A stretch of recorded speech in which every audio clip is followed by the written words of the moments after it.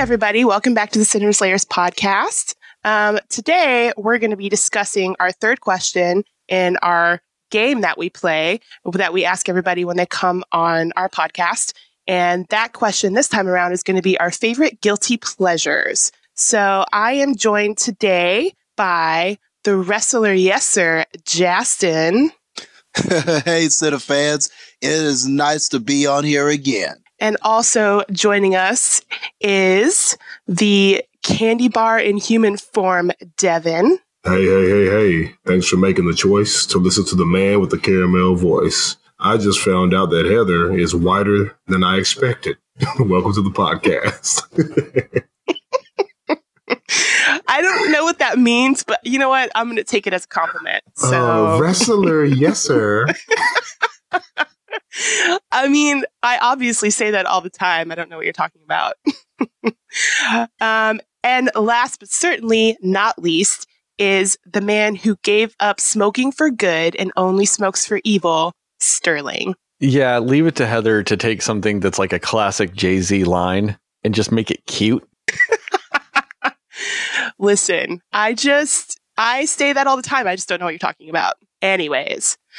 So like I said, we're going to be discussing our favorite guilty pleasures, and I'm going to let Justin go first on this one. Okay. This was probably out of these questions that we've been asked for this game, this was probably the easiest one for me. And Devin and Sterling already know this. And this is just something that we talk about often because this is such a stupid movie. I can't stress enough that this is not a good movie. It is absolutely terrible. I don't know why I like this movie. I don't know why whenever this is on or whenever I would see this coming on HBO, because I think that's the first channel where I saw this. I want to say it debuted on HBO, if I'm not mistaken. I don't believe this came to theaters or not. But every time I see this movie, I just am compelled to watch it, and I don't know why. But my guilty pleasure for today is The Dentist. This movie came out.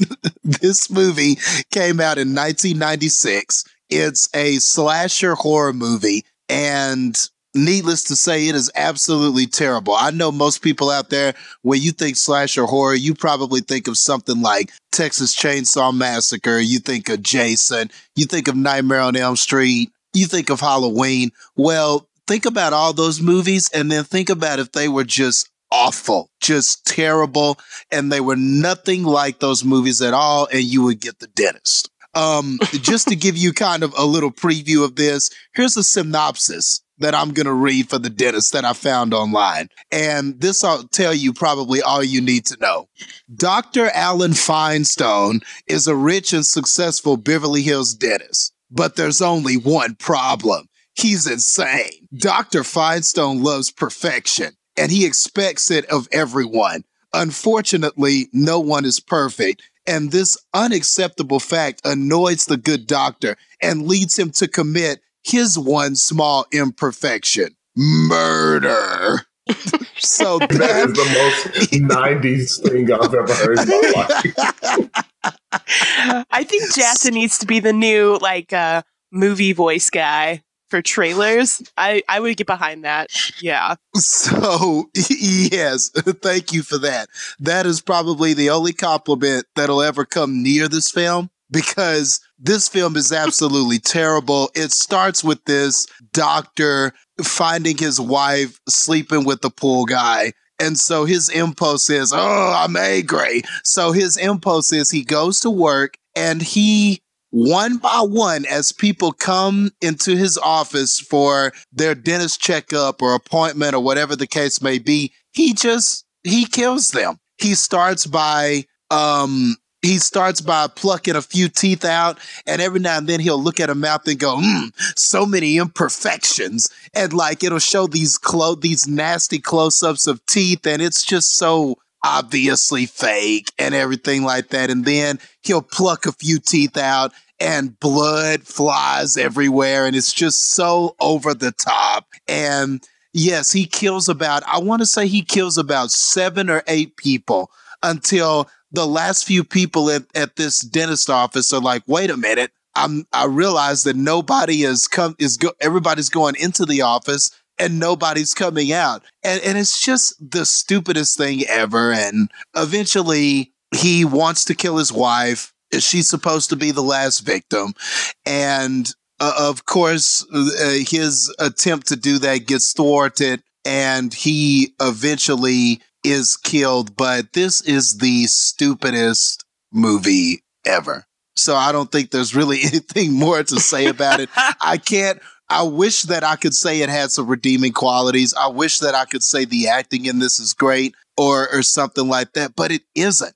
So I guess that just leaves the final question of why do I like this? Why do I watch this? And I think that either I'm just a glutton for punishment or there's just something about a stupid film, and everybody has one. Everybody just has that film. And you can't really explain why you like it, but when you watch it, you're intrigued. It always makes you laugh at how cheesy and how corny it is.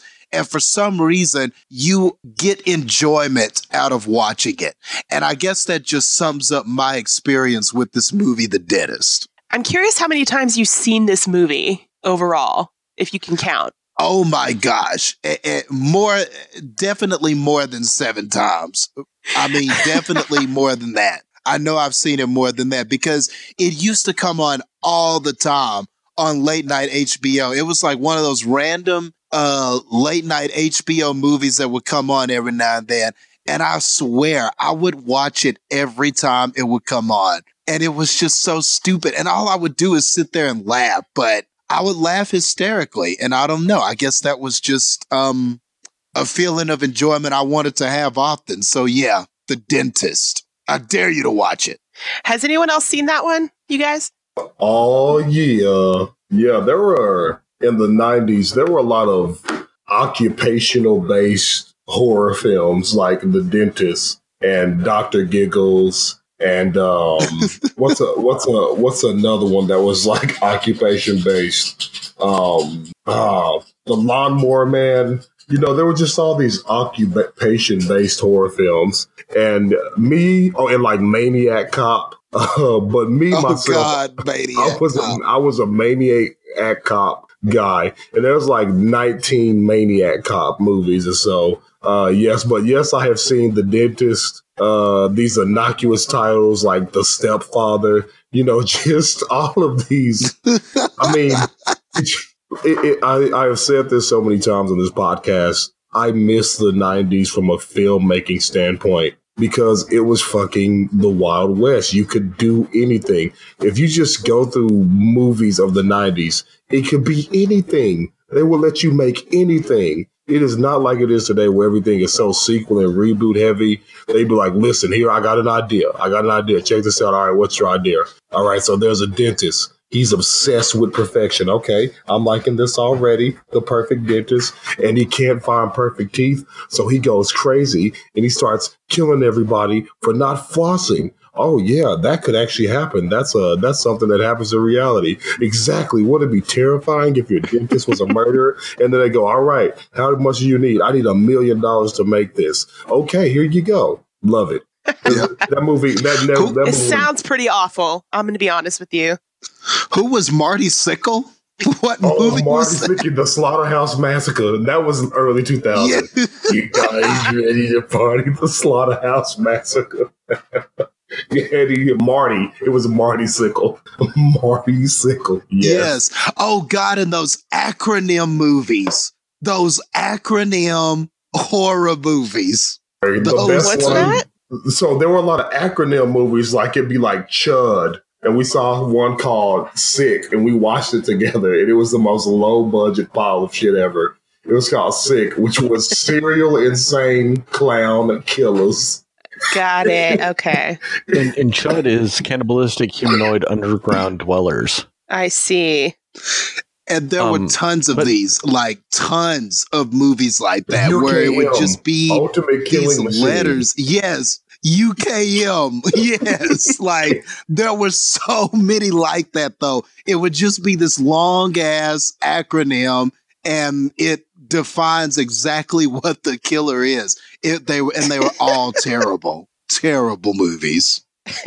But to answer your question, I have seen The Dentist. I actually own The Dentist. I've actually also seen The Dentist 2, which came out 2 years after it, and I own it also. That really is a scary thought that there was a second one, and I don't know why I haven't seen that. One thing that where Justin dropped the ball is that he didn't mention who played the dentist. The dentist is actually a fairly known actor. It's Corbin Burnson. People might know him from the Major League movies. He was also played the dad in Psych. That's awesome. Sure was. Kiss Kiss Bang Bang. And he actually reprises his role. He reprises his role in Dentist too. That's amazing. The dentist, I think, actually dies in the first one, but I think they retcon it in the second one to where he was just in a mental institution and he escapes and goes and, starts another dental practice, I guess, because, that's what dentists do, and they escape essentially prison, because it's just so easy to start a dental practice without licenses and shit. But yeah, it's just one of those movies that like both Devin and Justin have said, it's very 90s. It's just about as 90s as you could get with everything. It's like they said, they just needed a horror movie. And it's like they just, this guy was like, man, I have to come up with an idea for a horror movie, but I have to go to the stupid dentist. Wait a second, light bulb. And then wrote this bullshit of, piece of whatever the fuck this movie is. It doesn't, there's just no way that somebody actually this was like a dream picture. It very much just feels like I said, they needed something and just somebody said the word dentist and they went, man, that's scary as hell. Let's make it scarier. And then they didn't, it wasn't one of those things where it's like Jaws or Arachnophobia or even It, where they take something that's scary and make it scarier. They take something that people legitimately have a fear about and just made it stupid. And there are scenes, and there are scenes where it's evident that it knows what it is. I mean, sometimes the reactions of some people, like there'll be a person sitting in his office and they'll be like, well, doctor, how do my teeth look today? And it's just obvious that they're speaking in this voice that's not serious. Like, it's just obvious that the person is not trying to act. And he'll go, well, there are a few imperfections here. Let me see what I can do about this one. And he'll pluck a tooth out and the guy will be like, it's just like, you can just tell that they are being silly. And maybe, I don't know, maybe that is terrible. Maybe that is part of the charm that I see in this film, is that it is very self-aware of what it is. It knows it's stupid. How terrible it is? Yes. Oh my. Well, on that note, Devin, what you got? Well, I have a absolute fucking doozy of a film to speak about today. So there's actually a pretty good backlog of movies that I enjoy that are kind of shitty, up to reprehensible. But the one I picked tonight is actually The Adventures of Hercules, starring Lou Ferrigno. Oh, no. Oh, God, no. That is quite a doozy. Yes. Okay. See, I was always an Arnold Hercules fan. I never got into I was never a Ferrigno fan of it. I always liked the Arnold one. Here's the thing. The Arnold one lacks the spectacle of the Lou Ferrigno Hercules. So for those of you who do not know, The Adventures of Hercules was made in 1985. It stars Lou Ferrigno. And the thing that makes this movie so amazing is that it's actually translated from French as poorly as you could possibly translate it and still make it coherent. I mean, the only way that it could have been translated worse is if they just went baguette, baguette, baguette, Champs-Élysées, oui, oui, yes, yes. I mean, that's the only way that they could have translated it worse. So the beginning of the movie, there's this space vase and there's a voiceover and it says, "In the beginning of time, there was a jar," and then it explodes and it says, "And then life was created." And that sets the tone for whatever the fuck was happening in this film. And the thing that's so great about this, like, unlike Justin, with the dentist, where you can tell that the people are in on the joke and they're just like, I'm just trying to get paid and being silly and having a good time. These fucking people are dead ass serious. I think at one point in time, Lou Ferrigno gets entrapped by a silk garment, and then he has this fight with a bear. And I know that William Shatner in that episode of Star Trek where he's fighting that lizard man is like one of the most hilarious things you've ever seen because it just looks so hokey. But this bear looks like it's one step above those plastic costumes used to get in the 90s that would have the mask of whatever you were, and then on the chest it would say what it was. So you had a Ninja Turtle mask and you'd be Raphael, and it would just say Ninja Turtles on your chest with a piece of white paper, and the suit was all yellow. So this was just a step above that. This bear looks awful, and they have this fight, and the sound effects are like, "Pachoo, Kreshnik," and so they're hitting each other, and all these psychedelic sounds are erupting from their fists. And then at the end of the fight, he throws the bear. He goes, "Ah!" and he picks up the bear. He throws the bear into outer space, and it explodes into the Big Dipper. Oh my gosh. And that is probably the most tame and subtle scene of that entire movie. It is a joy to watch. Me, Justin, and Sterling actually watched it together, and we were like, that was awful. Why do we do that? And I found myself since then watching that movie in its entirety 4 more times. And I just love it. And I never can't get enough of it.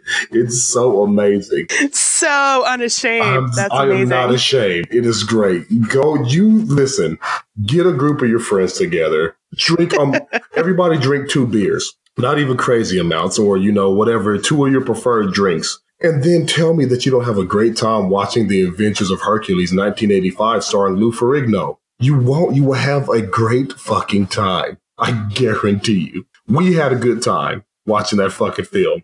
That actually probably is true. I actually could see that being very true.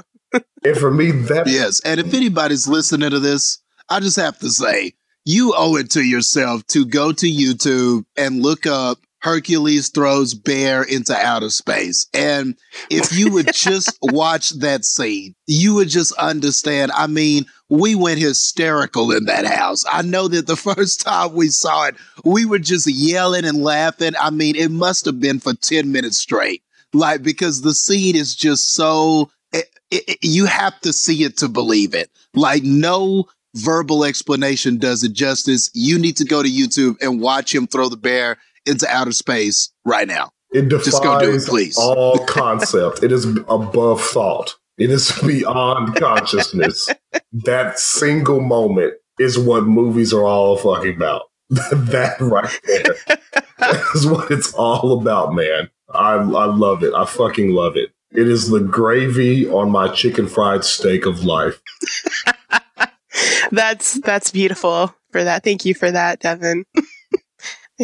Anyone else have a comment on Hercules? I have to comment on something Devin said earlier, though. When he said that the Lou Ferrigno one was more of a spectacle than the Arnold one. Do you not remember the scene in the Arnold Hercules movie where him and that random guy just go into Central Park, and there are just apparently people training to be Olympians right in the middle of Central Park? They're doing the discus and the javelin throw and the long jump. Yes, I know what you're talking about. And he's just like, I can do all this better than them. And he just goes up and starts challenging these people. And they're like, what could you do? And he's like, I trained people in Athens. And the big joke is that the Olympics hadn't been in Athens in a long time at that point. So they're like, oh yeah, in Athens. And he's like, yeah, in Athens, bro. And then he just goes and outdoes everybody ridiculously. But they do those really awesome cut flashes to make it work. He throws the javelin, and then it automatically cuts to just the javelin being in the air. And then all of a sudden it lands, and you're just supposed to assume that that's a far way away based on everybody going, oh, and that's it. You really don't get any scale to show that that's a great feat other than everybody reacting holy shit. And he does it like with the discus, and he does the long jump, and it just shows him jump over the camera. And then they turn the camera and faced it the other direction, and you just see him land. And they're just like, oh, that was a really far jump. Now that And like, I'm watching it right now on YouTube because I want to see it again. And when they do the long jump too, they just do it on this stretch of dirt. Like there's not even a line to tell you where to jump to measure from. This guy just runs and then jumps into this dirt patch, and you see his heels land. And I'm like, but there was no set point to measure his distance. Like it's insane how they do it. It's just, they were just like, yeah, if we just show people doing random track and field events in Central Park, we can just say they're Olympians and he'll do it better. And he didn't even do the one that would be like the track and field event that would be something like, you'd be like, oh yeah, Hercules would do that. Like the hammer throw. You're like, yeah, that would be the event you would think Hercules would like excel at more than anything. And they don't even do that. They don't even do the hammer throw. It was very depressing, but it's still a spectacle nonetheless. Devin, were you looking up the Lou Ferrigno or the Arnold? Oh, he's watching the Arnold because then I'm watching the bear fight next, and we're going to see which one is more spectacular. I'm still sticking with the motherfucking Lou baby because I'm not impressed. I'm a minute 26 in, and I'm bored off my ass. What are you talking about? Look at that old man's face, his buddy. Just look at his face. That's all the spectacle you need. Because his buddy sells every scene of that whole thing. Because he's just the one, like, he's doing side bets with people, all kinds of shit. He's hustling. He's hustling with Hercules. Wow. Well, while that's going on, anyone else have comment about the Adventures of Hercules? Okay. No. Sterling, you're up. All right. Well, this one was actually difficult for me because I was going through my list, and most of my movies, I think, are just underrated movies. They got bad reviews. They fit the criteria for most people of being a guilty pleasure. Whereas I just think they're good movies and everybody missed it. I'll give a few examples. These aren't my pick, just some examples. Like The Wedding Date. I think it's just an utterly fantastic movie. And I think people miss the point on it. American Sweethearts is what I want to know. That it's fucking great. Okay. It's just a heartwarming, fun story about a woman and her male prostitute falling in love in England. Okay, fair enough. Proceed. And then American Sweethearts, critically not good. I think it's just delightful. I think it hits all the tropes of a romantic comedy that you would want because that's the whole point of it. Because it's also parodying, however the fuck you would say that word, romantic comedies. Another one is Down with Love. I just think Down with Love's a hoot. I just love watching that movie. Yeah, that's a good one. But like I said, critically panned. Simply Irresistible, the Sarah Michelle Gellar movie, where she's a cook that has magical powers to make people feel her emotions through the food she makes. I just think it's an utter delight. I missed that one. I don't know how I missed that one, but I did. Another one I think is great is When a Date with Tad Hamilton. I guess all these are rom-coms, but When a Date with Tad Hamilton, I think it's just utterly fantastic. I think it's just, it hits all the beats you would want it to, and it misses some of the tropes that you're glad it misses. I think it does everything right. I actually love that movie. I agree. That's a great movie. I originally was going to wait until we did this episode for my last two. I was going to flip a coin, and that was going to decide which one I was going to do of these last two. But I think both of them in spirit fit this criteria to a T, because both of these are just utterly garbage movies that when they are on, I can't take my eyes off of them. I watch them, and I love every second of it. So I actually have a tie. I'm going to break my own rules with this game, and I'm going to actually give a tie. So both of my movies are early 2000s remakes of old movies, and they would be the 2001 remake of the movie 13 Ghosts. You piece of shit. I just love that movie so much. I love the backstory they give to these ghosts. I love the fact that they ignore one of the ghosts for most of the movie. You could tell that there's just so much in that movie that was shot that they were like, no, we have to make this like an hour and a half movie. Because it feels like it's a 3-hour movie that they just cut time off of. Because they give so much time to some of these ghosts, and then they barely even comment on one of them. Like one of the ghosts you only see whenever they do the whole montage of naming the ghosts, and they show the ghosts while they do it, is like the only time you see one of those ghosts. Yeah. And they do that a couple of times. But fuck, I just love that movie. I own it. I watched it this past weekend, and it really is. It's just a hot piece of fucking garbage. I mean, everything about it, so early 2000s. I mean, one of the ghosts just walks around naked the entire movie. One of the ghosts has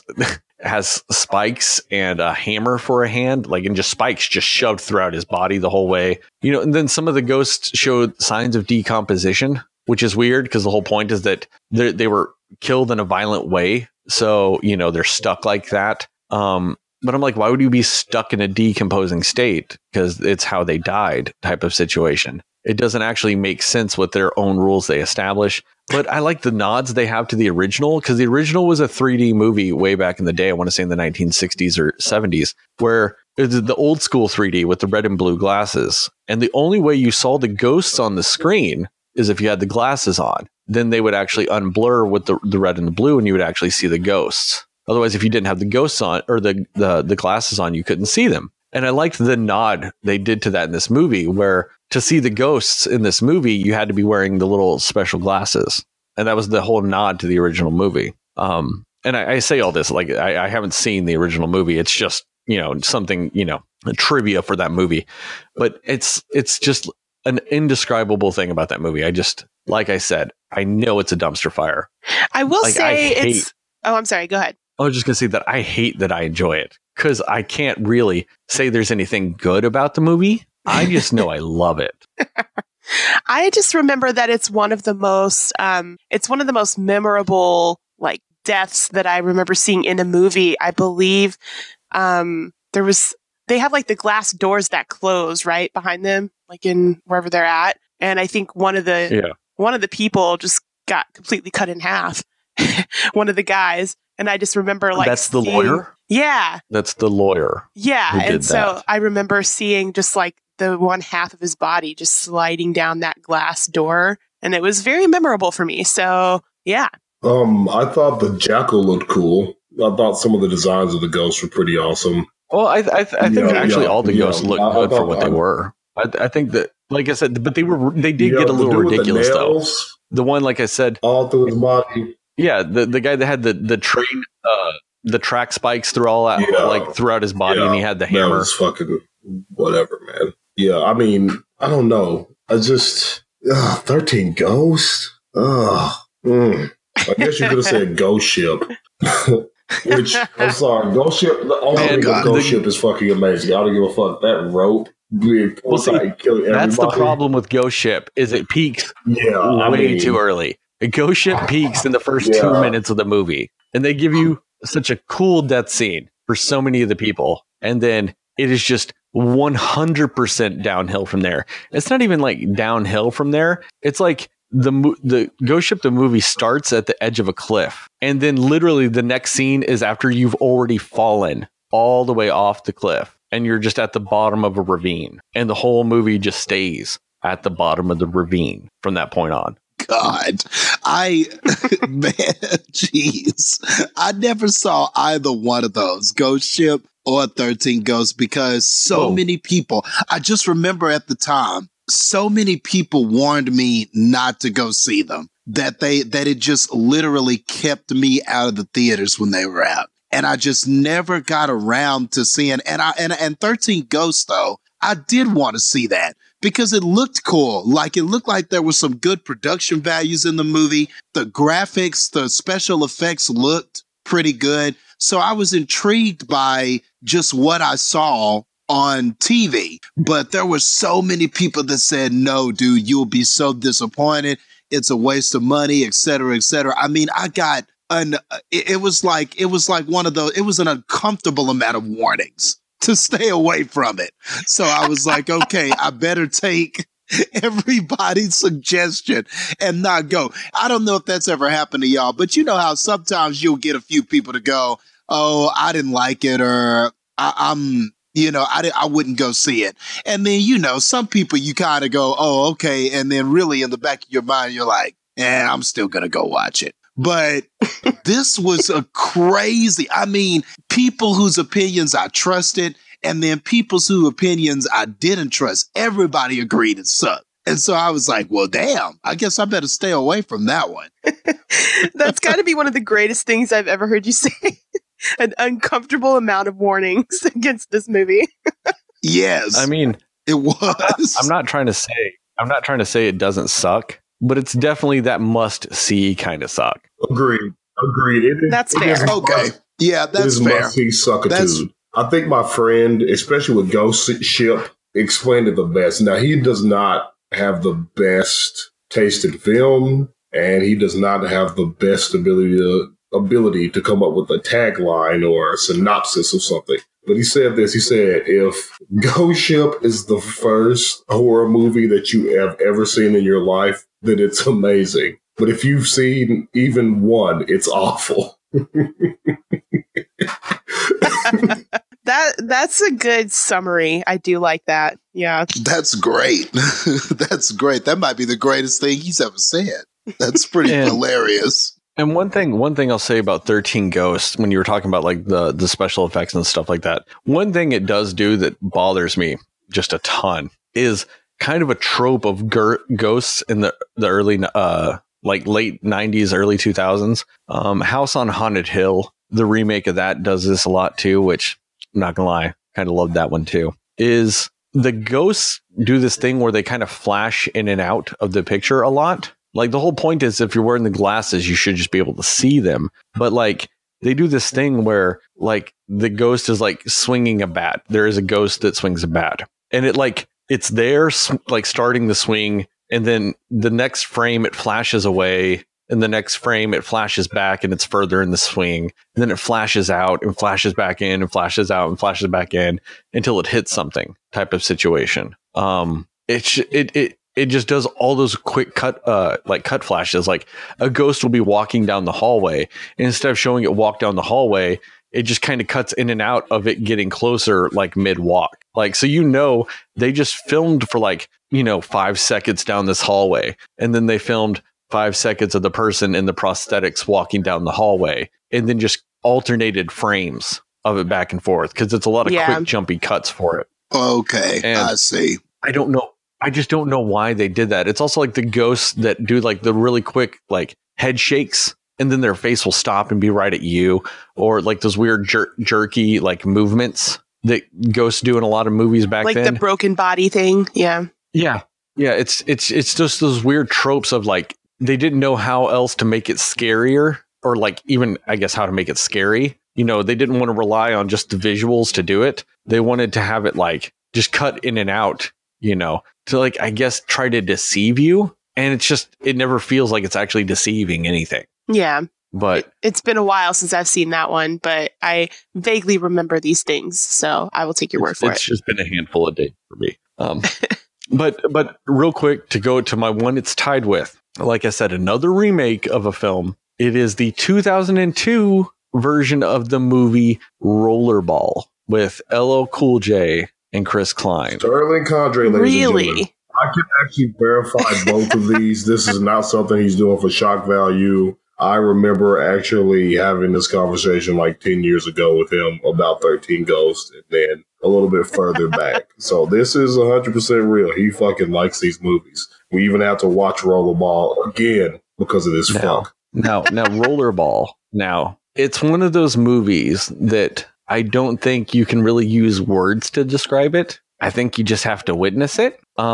It's very much 100% just late 90s, early 2000s extreme sports porn, if you will. But it's got rollerblades and lacrosse stick type things and motorcycles, and you have to throw a metal ball onto this gigantic metal bowl. And I don't know why. That just speaks to my soul. If you give me all those factors, you're just in tune with my being. Not that I ride motorcycles or rollerblade or do any of those things. It's just something about the combination of all those individual elements just speak to me on a very spiritual level.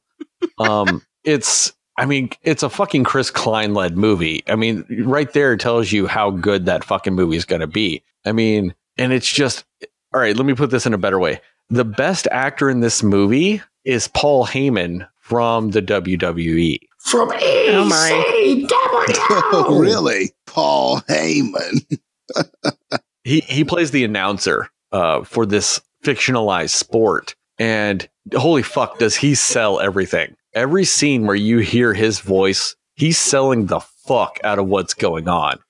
And it's amazing. When they get down to that final game for the championship, and you know all hell's going to break loose based on what's happened in the movie, and they get to the point to where the board of directors or whatever decides to like get rid of all rules for this game. Like there's no penalties or fouls. And like some guy walks up to him to give him the little script because, you know, he just finds out seconds before, you know, just like everyone else does. And he's like, what is this? What is going on? They can't do this. And then he just like starts describing it and all this other stuff. And he's like, you can't play like this. And then when Chris Klein's character is like coming back from these nigh deadly injuries in the middle of this match, he's like, do you feel this? Do you feel it? Listen to the people. It's happening. He's going. And you're just like, yes. I'm not like, if you take his track out of the movie, it's completely unexciting. It does not feel right. You're not really invested in what's going on the screen. But with him doing the commentary, I keep saying wanting to say narration. But I can't think of the other word for the life of me right now. The MC? The play-by-play. Play-by-play is what it is. It's the play-by-play and the color. He does both because he's that talented. But when he's doing the play-by-play, you feel it. It feels like Al Michaels at the Olympics when it was USA and Russia in ice hockey, you know, in the semifinals. And he's like, do you believe in miracles? Yes. It is right up there with that level of announcing, but for a very shitty fucking movie. That sounds interesting. Wow. I've never seen that movie. I have to be real with you. I didn't see it either. Oh, sorry to cut you off, but I just thought I had to say this. Well, I didn't see that movie either, but did you know there was like a controversy with it? Like with the director, and that he hired a private investigator to Really? spy on one of the producers? Did you know this? no, but that feels right after seeing the movie. Because something You about can feel that in the movie. because something about, I guess there was this disagreement on what type of film Rollerball should be. So the director, John McTiernan, he had, who was this high profile private investigator, wiretap Charles Roven, who was the producer, and he had to go to prison, like John McTiernan, the director. Like this happened in 2006. Over Rollerball, the remake? Excellent. Yes. And No. McTiernan was released in 2014. Wow, dude. That is crazy. That makes complete and utter sense to me. That just doesn't surprise me. If you watch that movie, it feels like the director and the studio and the producers were not on the same page. I don't feel like anybody in this movie was on the same page. Like the actors, every individual actor in this movie, I feel like they were acting in different movies. I think the director was directing a different movie. I feel like the editor thought he was editing a different movie. I think the scriptwriter just wrote some words down. I think he wrote down motorcycles, rollerblades, lacrosse sticks, and that was the script. It really is one of those magical things where the end result is kind of more than the sum of its parts. But what I was going to say is that the soundtrack is also very early 2000s movies. It's right up there with like the Resident Evil soundtrack for the first movie, where it's just a lot of Rob Zombie and like Slipknot and things like that. Like, Yeah.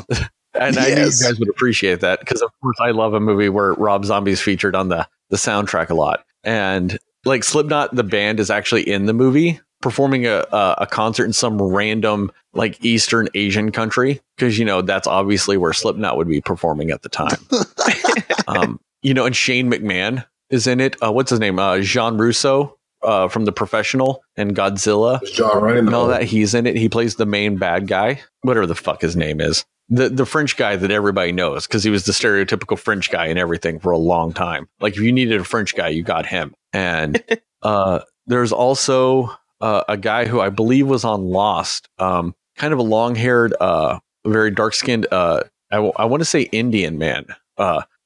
Or somewhere in like Southern Asia, at least. Type of ancestry. Okay, And, I think I know who you're talking about, but I don't remember his name. He's in a lot of random things, and he's in it too. And he speaks with a British accent. Yes. Oh, Yeah.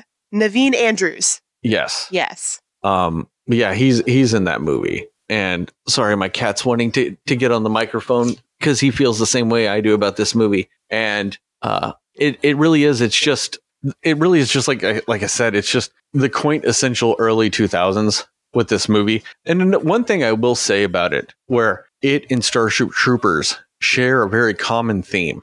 Oh boy. That a lot of movies miss, and that I think we could use a lot more of in our culture in general, is the female athletes, because they are a co-ed based sport. But like the female athletes and the male athletes share the same locker room, just like they do in Starship Troopers, where they share the same barracks. And I like the fact that they show that these women do get naked and topless because they're showering and all that other stuff. And that's not the part I like. I like that the male athletes and the women athletes don't actually view it as sexual. Like, you always hear lots of times like, oh, a girl can never go in a guy's locker room or something like that because, all the shenanigans and it'd be terrible and all this other stuff. It's like they just see each other as equals and that they both belong there. And they're just, they're just teammates taking a shower. There's nothing, crazy about it. They're just, doing what athletes do after a game. And I like that this movie made in the early 2000s has that mentality towards things. I thought that was very nice. Way to bring a profound thought to Rollerball. That was well done. Now you only get that if you see the unrated cut, because the original cut's PG-13. So if you see the unrated rated R, well, I guess it's rated R, but the other cut, the director's cut, if you will, then you get that scene. So you've seen the director's cut version of this movie as well, is what you're saying. Oh yes, I've seen every version of this movie that exists. Great. Any comments, guys? Yeah, that was a really nice thought. Wow. No, Sterling, not for me. I think there's words to describe Rollerball. I think that's a really nice thought, Sterling. But I think there is a word that describes Rollerball, and that's no. Just no. like no, you can't wait to watch it again? No, it's a complete sentence. No. Or like, no, why was that not my pick? Single sentence.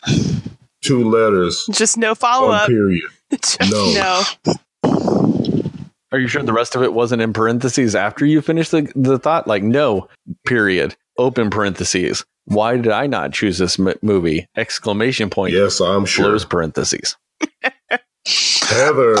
Yes, you're sure that's what it was. Please, end this. Yes. Justin, what were you going to say? Oh, I was just going to say, honestly, Sterling, the controversy behind the film seems infinitely more interesting than the film itself. Right. I mean, I really want to know about this wiretapping. Yeah. I want to know about this private I want to know more about this whole thing. Like this private investigator, why was he having this guy tapped? Like, I wonder if maybe he thought the producer was intentionally trying to sabotage his film. I mean, that's almost what this sounds like. And that's intriguing. Like, I really want to know more about that. Well, not to ruin this movie for you, Justin, but would it help to also know that the Jean, whatever the fuck his name was, French guy's character in this movie is the owner of the team. So it's kind of like Chris Klein, the player, would be the director's character, the lovable guy, the guy you root for,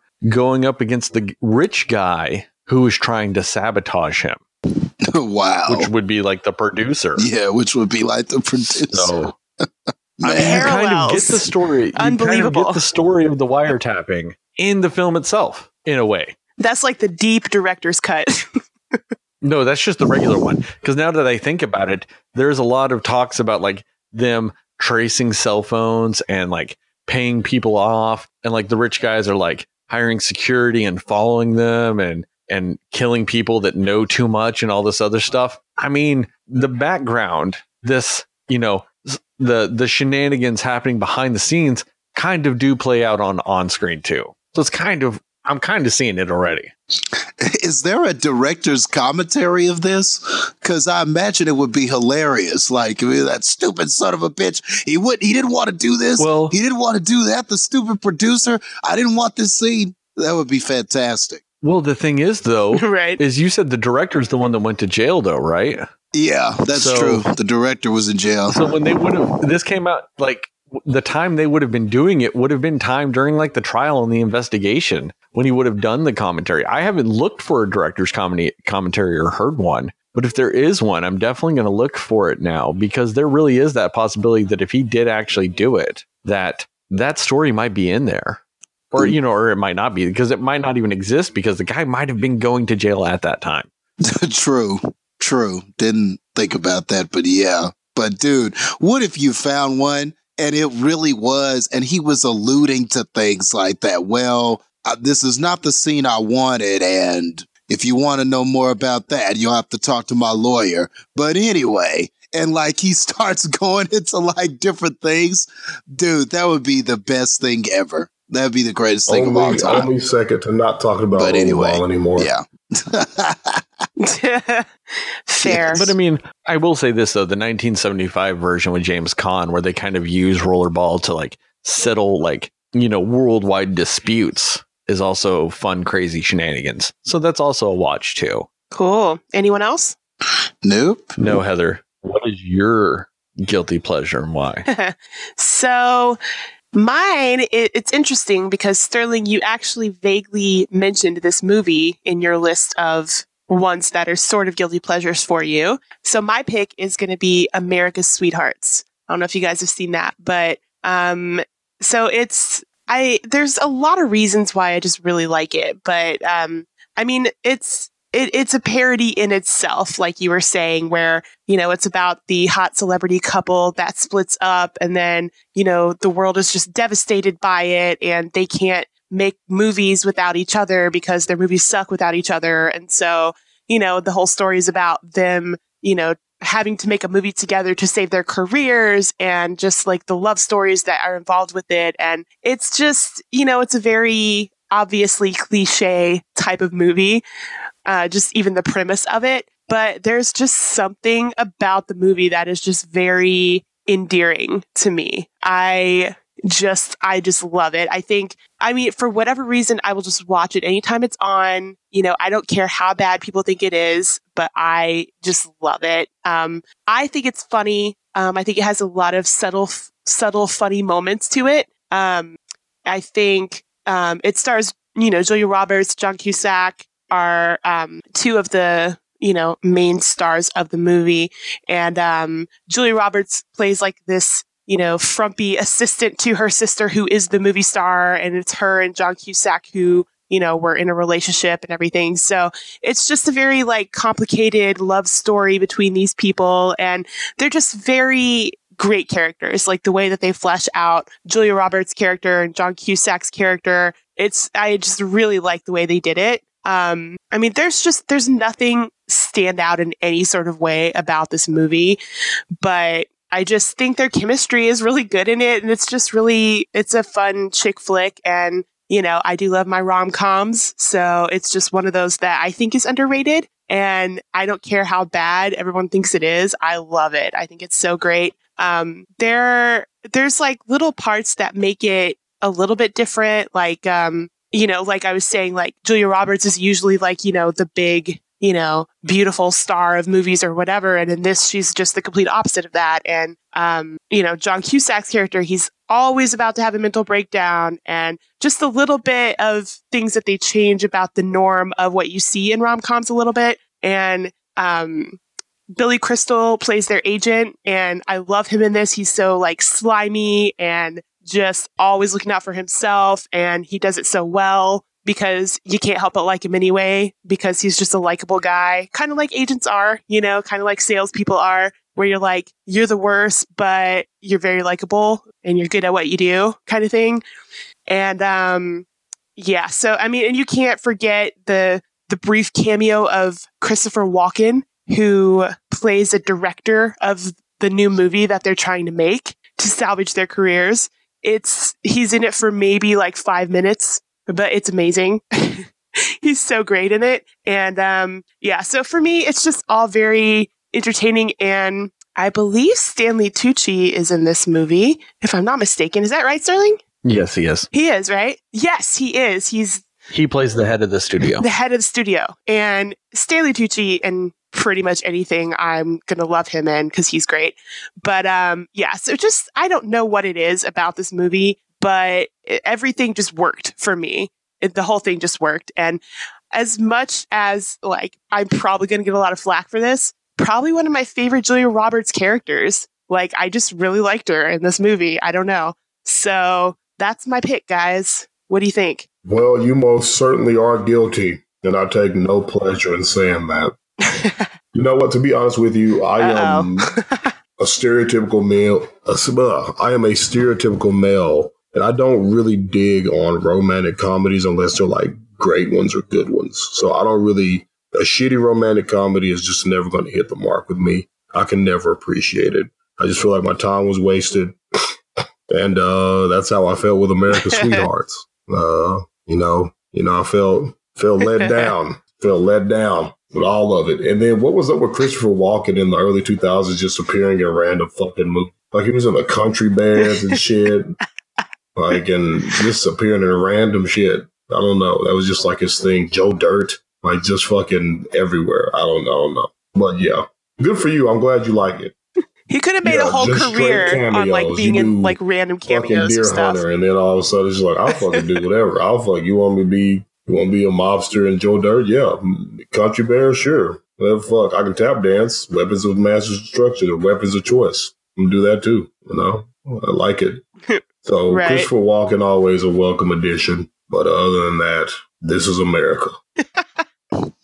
I mean, I guess the only thing I'll say about it is, it's been so long since I've seen that movie. I do remember when it came out in theaters, and I just remember walking away because I've always been kind of an open-minded moviegoer. Like I'll go to any movie. I wasn't really big on terms like, oh, it's a chick flick, it's only for chicks, or it's labels that people put on things. So I was always kind of open-minded. I would always just go and watch whatever. But this was one where I felt like for such a star-studded cast, because I mean, when you look at that cast, at the time, that was some of Hollywood's best. I mean, you had, of course, Julie, you had her, she was in that. You had Catherine Zeta-Jones was in it. And then Billy Crystal,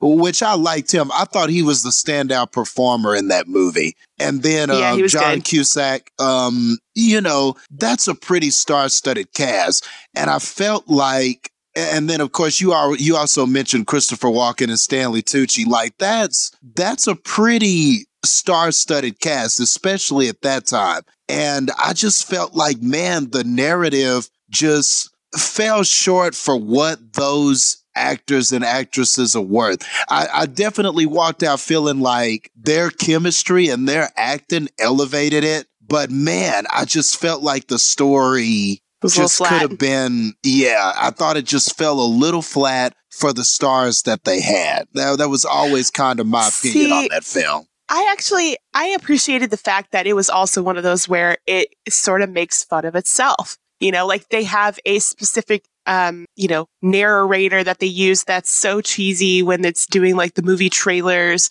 and just it's like the making of a movie inside of this movie, and it's going behind the scenes of it and all the stuff and the drama that goes on. And it just kind of in itself, it's a parody of itself. So I appreciated that because I think that they pulled it off well enough to be enjoyable. So, but yeah, I do see what you mean. I mean, it's not like it was a intricate plot twist really type of script in any sort of way, but it was different enough for me to be like, you know what? I like this. I'll watch it. Yeah. Yeah. And it's hard to say what I was looking for at that time, but I just remember, I'm trying to remember was there a specific problem I had? And I just can't think of what exactly it was. I just remember being disappointed. I don't know. It was hard to root for any one person. I don't know. I just didn't feel that there was like that compelling person that you root for. I just had, I feel like it was something like that. Like I didn't feel like there was this one character that I gravitated towards. I just kind of felt like they were all just kind of there. I don't know if I'm saying that correctly, but I just remember not having that investment when I walked out.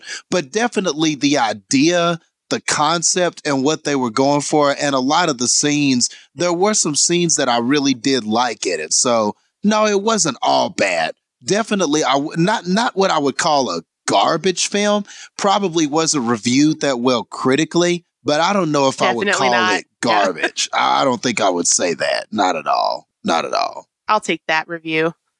Well, like I said earlier, I don't consider this as much of a guilty pleasure because I think it's an underrated film. But to me, I guess the thing that makes it stand out to me is it very much is a paint by the numbers movie. But I guess the difference between this and something that I thinks worse or not as good or something like that is overall I like the picture after it was painted. Like if I'm doing the whole paint by the numbers thing and afterwards I see the whole collective picture, I liked that. Yeah. I liked, ultimately when it was all said and done, I liked what I saw. But like other than that, it really is beat for beat a standard romantic comedy, even though it's playing the parody role of it all. But I mean, where I do disagree with, I guess, with you guys is to me, there was truly a standout character. And to me, it was Billy Crystal.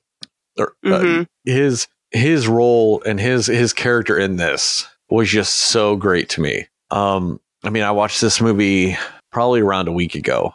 Did you really? Yeah. Yes. Every movie I listed today, I watched within the last week. And that movie, like I said, his character was just so fantastic because the whole point of his character is to get the media and everybody excited about this movie because it's the last, a movie from, America's Sweethearts with it and everything like that. And just everything he does is just 100% so insanely believable with how like PR reps are with shit. Like the whole scene where, like John Cusack accidentally falls on a cactus and he's pulling the cactus thorns out and they're like, holy fuck, this guy is jacking off. Yeah, that part. To these people. And they get it on camera and they're like, come on, we can't be having this. And Billy Crystal's like, no, I'm going to buy it from you. We're going to set this up. We can't have that leaking out. And then he goes and leaks it out. Yeah. So he can control the spin to it. And so that way he can, get just more buzz about this film because that's all that matters is the buzz and everything like that. So just everything with it just felt so believable. Yep. And like, that's kind of the way it happens. Like, I'm sure it's nowhere near as dramatized as it was in this. But like, when you have those couples and everything like that and they fall out, but they're still filming and shit, where everything appears fine on screen, but behind the scenes, it's just insanity. And, Catherine Zeta-Jones, she is, this actress that everybody loves and they think she's so sweet and so beautiful. And she's just this evil, terrible person behind the scenes, like just so incredibly selfish about every little thing in the world.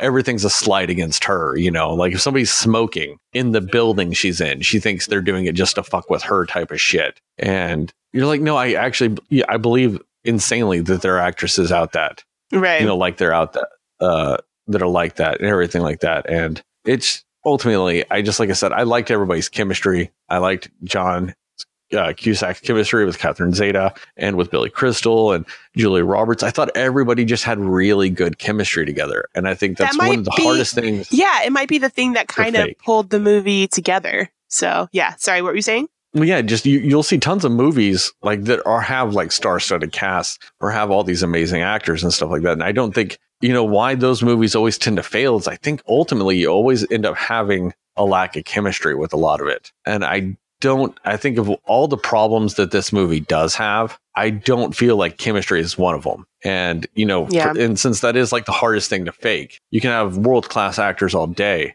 but chemistry still might not work. You can't fake chemistry that's true. that well. That's true. And And that's just something I never thought this movie had a problem with. I thought everybody's chemistry in this movie was great. Even Seth Green, who just plays kind of the understudy to Billy Crystal's character. Yeah, he was great. The guy that was supposed to take over for Billy Crystal's character at the beginning of the movie, but then they really needed Billy Crystal for this. And so, he's kind of just like learning the tips, the tools of the trade, if you will, from Billy Crystal while he's shadowing him. And very small part. And it's, you're never really going to think that of like, oh, Seth Green, amazing actor. But he does just a good enough job in this. And, he really does seem like somebody who like means well, but just doesn't understand kind of like the sly, tricks that you have to play in that type of business and that role that Billy Crystal's character does that are just second nature to him. And, him just like trying to like learn the ropes and stuff like that. You actually kind of just see it happen throughout the movie. Whereas, at the beginning of the movie, he's not doing any of the tricks. And then throughout the movie, he's like understanding more of why you're doing it and stuff like that. And it's the little things like that I think this movie does excel at, that makes it overcome its flaws. Agreed. I definitely agree with that. All right. Anyone else? Anyone have any honorable mentions other than Sterling, who already gave his? No, ma'am. I think I'm good. I think I've done enough damage with Hercules. How many times have you watched that video? I want to do a comparison, and hour? let me tell you something. Within the first 10 seconds of The Adventures of Hercules, the bear fight sequence, I was enthralled. Once again, I was back there in that dark apartment with my two best friends and the blue light of the TV. Oh my yeah, but goodness. we also know you have an extreme bias when it comes to bears. Like so that's not fair. I'm trying to give the bears a go here. But there is exactly you have a bias against the bears. So obviously you're gonna, do something that's very prejudicial and anti-bear and just say like people seeing their fucking fathers get mauled by bears. This is a fucking problem, you bear enthusiasts. You just want more aggression, more anger, more roaring, more snarling. You don't give a fuck about human beings. Long live the Trolls. I know. I failed to see what's wrong with it. You probably enjoyed Grizzly Man. You enjoyed it. I bet you did. Yeah. Yeah. That's a heartfelt movie about the dominance of bears. I hate you. That was terrible, and you should take that back. Wait, is Justin not Team Bear either? No, Justin is totally Team Tross. So that we got a bear okay. versus Tross match in the NFL. I'm just saying. But Tross wins. Tross wins, baby. And the Trolls won. well, technically, you're wrong because an albatross and an eagle are not the same. It would have been if the Seahawks and Bears played. Close enough. Seahawks enough. No. When you have a Seahawk as a mascot, the closest one to an eagle is an albatross would be the Seahawk. And but they lost to the Cowboys. Not the Cow Bears or the Bear Boys. That's all I'm saying. The Seahawks lost. Oh boy. Since I feel like this could go on for a while. Well, no, I do want to say one more thing, though. Yes. One of these days, if we have nothing else to do, we will do an albatross versus bear episode for you guys. Just so you kind of understand what the fuck just happened to all your brains. But I do want to actually give another honorable mention that I was actually thinking that Justin and Devin would have been my guilty pleasure, because we did kind of allude to something with this earlier when it came to the Rob Zombie songs appearing in Rollerball. Oh, I know. I do have this. I know. I have this eternal soft spot in my soul for a very gigantic piece of shit movie, also known as House of a Thousand Corpses. Oh man. And it was very close to being my official pick. Because it is terrible. And if anybody knows the history of that movie, there's a lot of reasons why it's terrible. And the one thing I will say about the final product is it does do a good job of not directly giving you a reason to like pin down its terribleness. If you want to watch it and just assume that it was the fact that it was produced by a company and they gave him the money and he was editing it, and then they canceled on him and they told him they're not going to distribute it. So he was left to edit it himself and like try to secure financing and lost footage because of it. And, ultimately we ended up with Lionsgate finally saying they'll distribute it, and then they did. So you could, credit the lost footage and not being able to do that final edit you would want, or the fact that it was written to be garbage from the beginning. Who knows? That's many the reasons. Magic of that movie. Yeah, it's the magic of the movie. You don't know who's to blame for it to be terrible, and that's why it's fun. I do kind of want to blame the studio for it because its follow-up, Devil's Rejects, is utterly phenomenal. It is really a fantastic movie. Oh, yes. And I know Jast and Devin hate this. They actually enjoyed that one, too.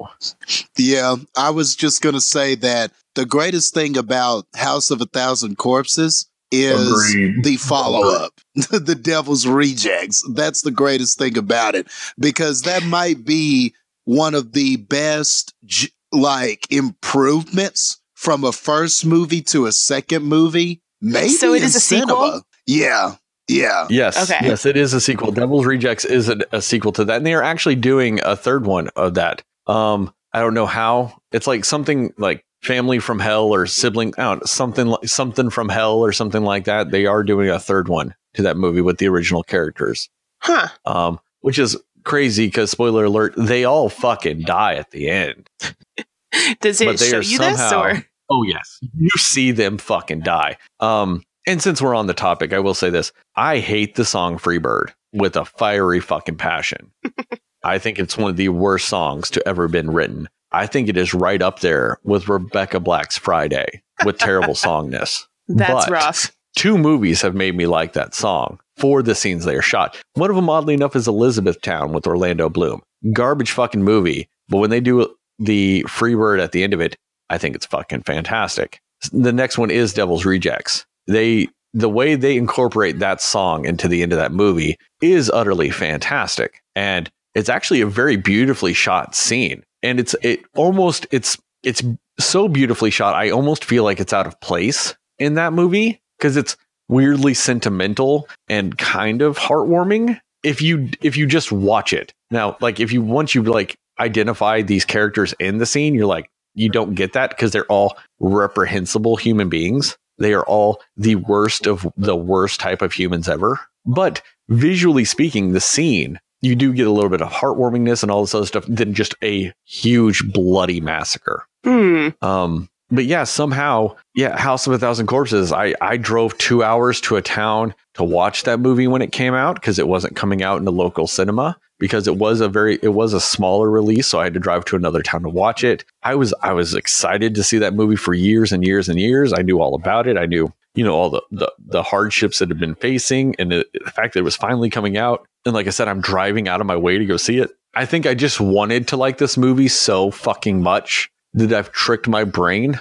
into fucking liking this movie when I've got absolutely no reason to. Because it is, narratively speaking, one of the most jarring movies you can watch. It starts as your typical back roads, something happens and you end up with a family and they're going to murder you movies. Like those just atypical fucking 1970s horror movies. It starts out just like one of those. And then all of a sudden you get this weird song number and they start doing body horror mutilation stuff that feels like it jumps into a different genre halfway, or I guess a third of the way in. And then the ending of it is just kind of a monster film, if you will. It switches genres on you again, and it never flows between the segments like that. It never kind of transitions slowly like you see in some movies that do that. No, it's hard cuts. It starts with one movie and then all of a sudden one scene happens and it feels like a totally different movie. Then one scene happens and then it's a different type of movie. And it just does not have any cohesiveness, narratively speaking. But fuck if I don't love watching that dumpster fire of a movie. Now, do you watch them in order? You watch one and then you immediately watch the other? I'm more inclined to watch Devil's Rejects just on my own. Okay. But if House of a Thousand Corpses is on, very rarely do I not watch it. That would be considered a guilty pleasure. I will accept that as an honorable mention as well. Yes, and that's why I did save that one from before, because I didn't necessarily want to give away what movie I was picking, because I knew Justin and Devin were probably thinking that movie was coming. Misdirect. Nice. Yeah, but no. But if anybody's going to check those movies out, you should watch The Devil's Rejects, but you have to watch House of a Thousand Corpses first, just so you understand how much of an improvement. Like, I can't even put into words how much of an improvement like Devil's Rejects is over A Thousand Corpses. Like, it is like night and day. Like, it's almost hard to believe that it's a sequel after you see what the first one was. Like, is that much of a difference? It really is, in my opinion. I feel like I need to take this challenge now. But anything else, guys? All right. No, I think that is it. So for those listening, we are wrapping up our series on our game of 3 questions. This was the final question, and that's the end of this for you. So we hope you enjoyed this little game that we played over the course of time. We always want to hear more about what you guys like, what you don't like, your favorites, your least favorites. Just, keep interacting with us on Facebook. You can follow us on Twitter or Instagram, which is both cinema_slayers. Visit our shop and keep listening to our podcast. Visit our website. And other than that, thanks for listening. And don't forget to take the survey. It'll be in the show notes. 1 to 2 minutes of your time. It's not that bad. I promise we only want you to do that, so it'll help us out. Bye.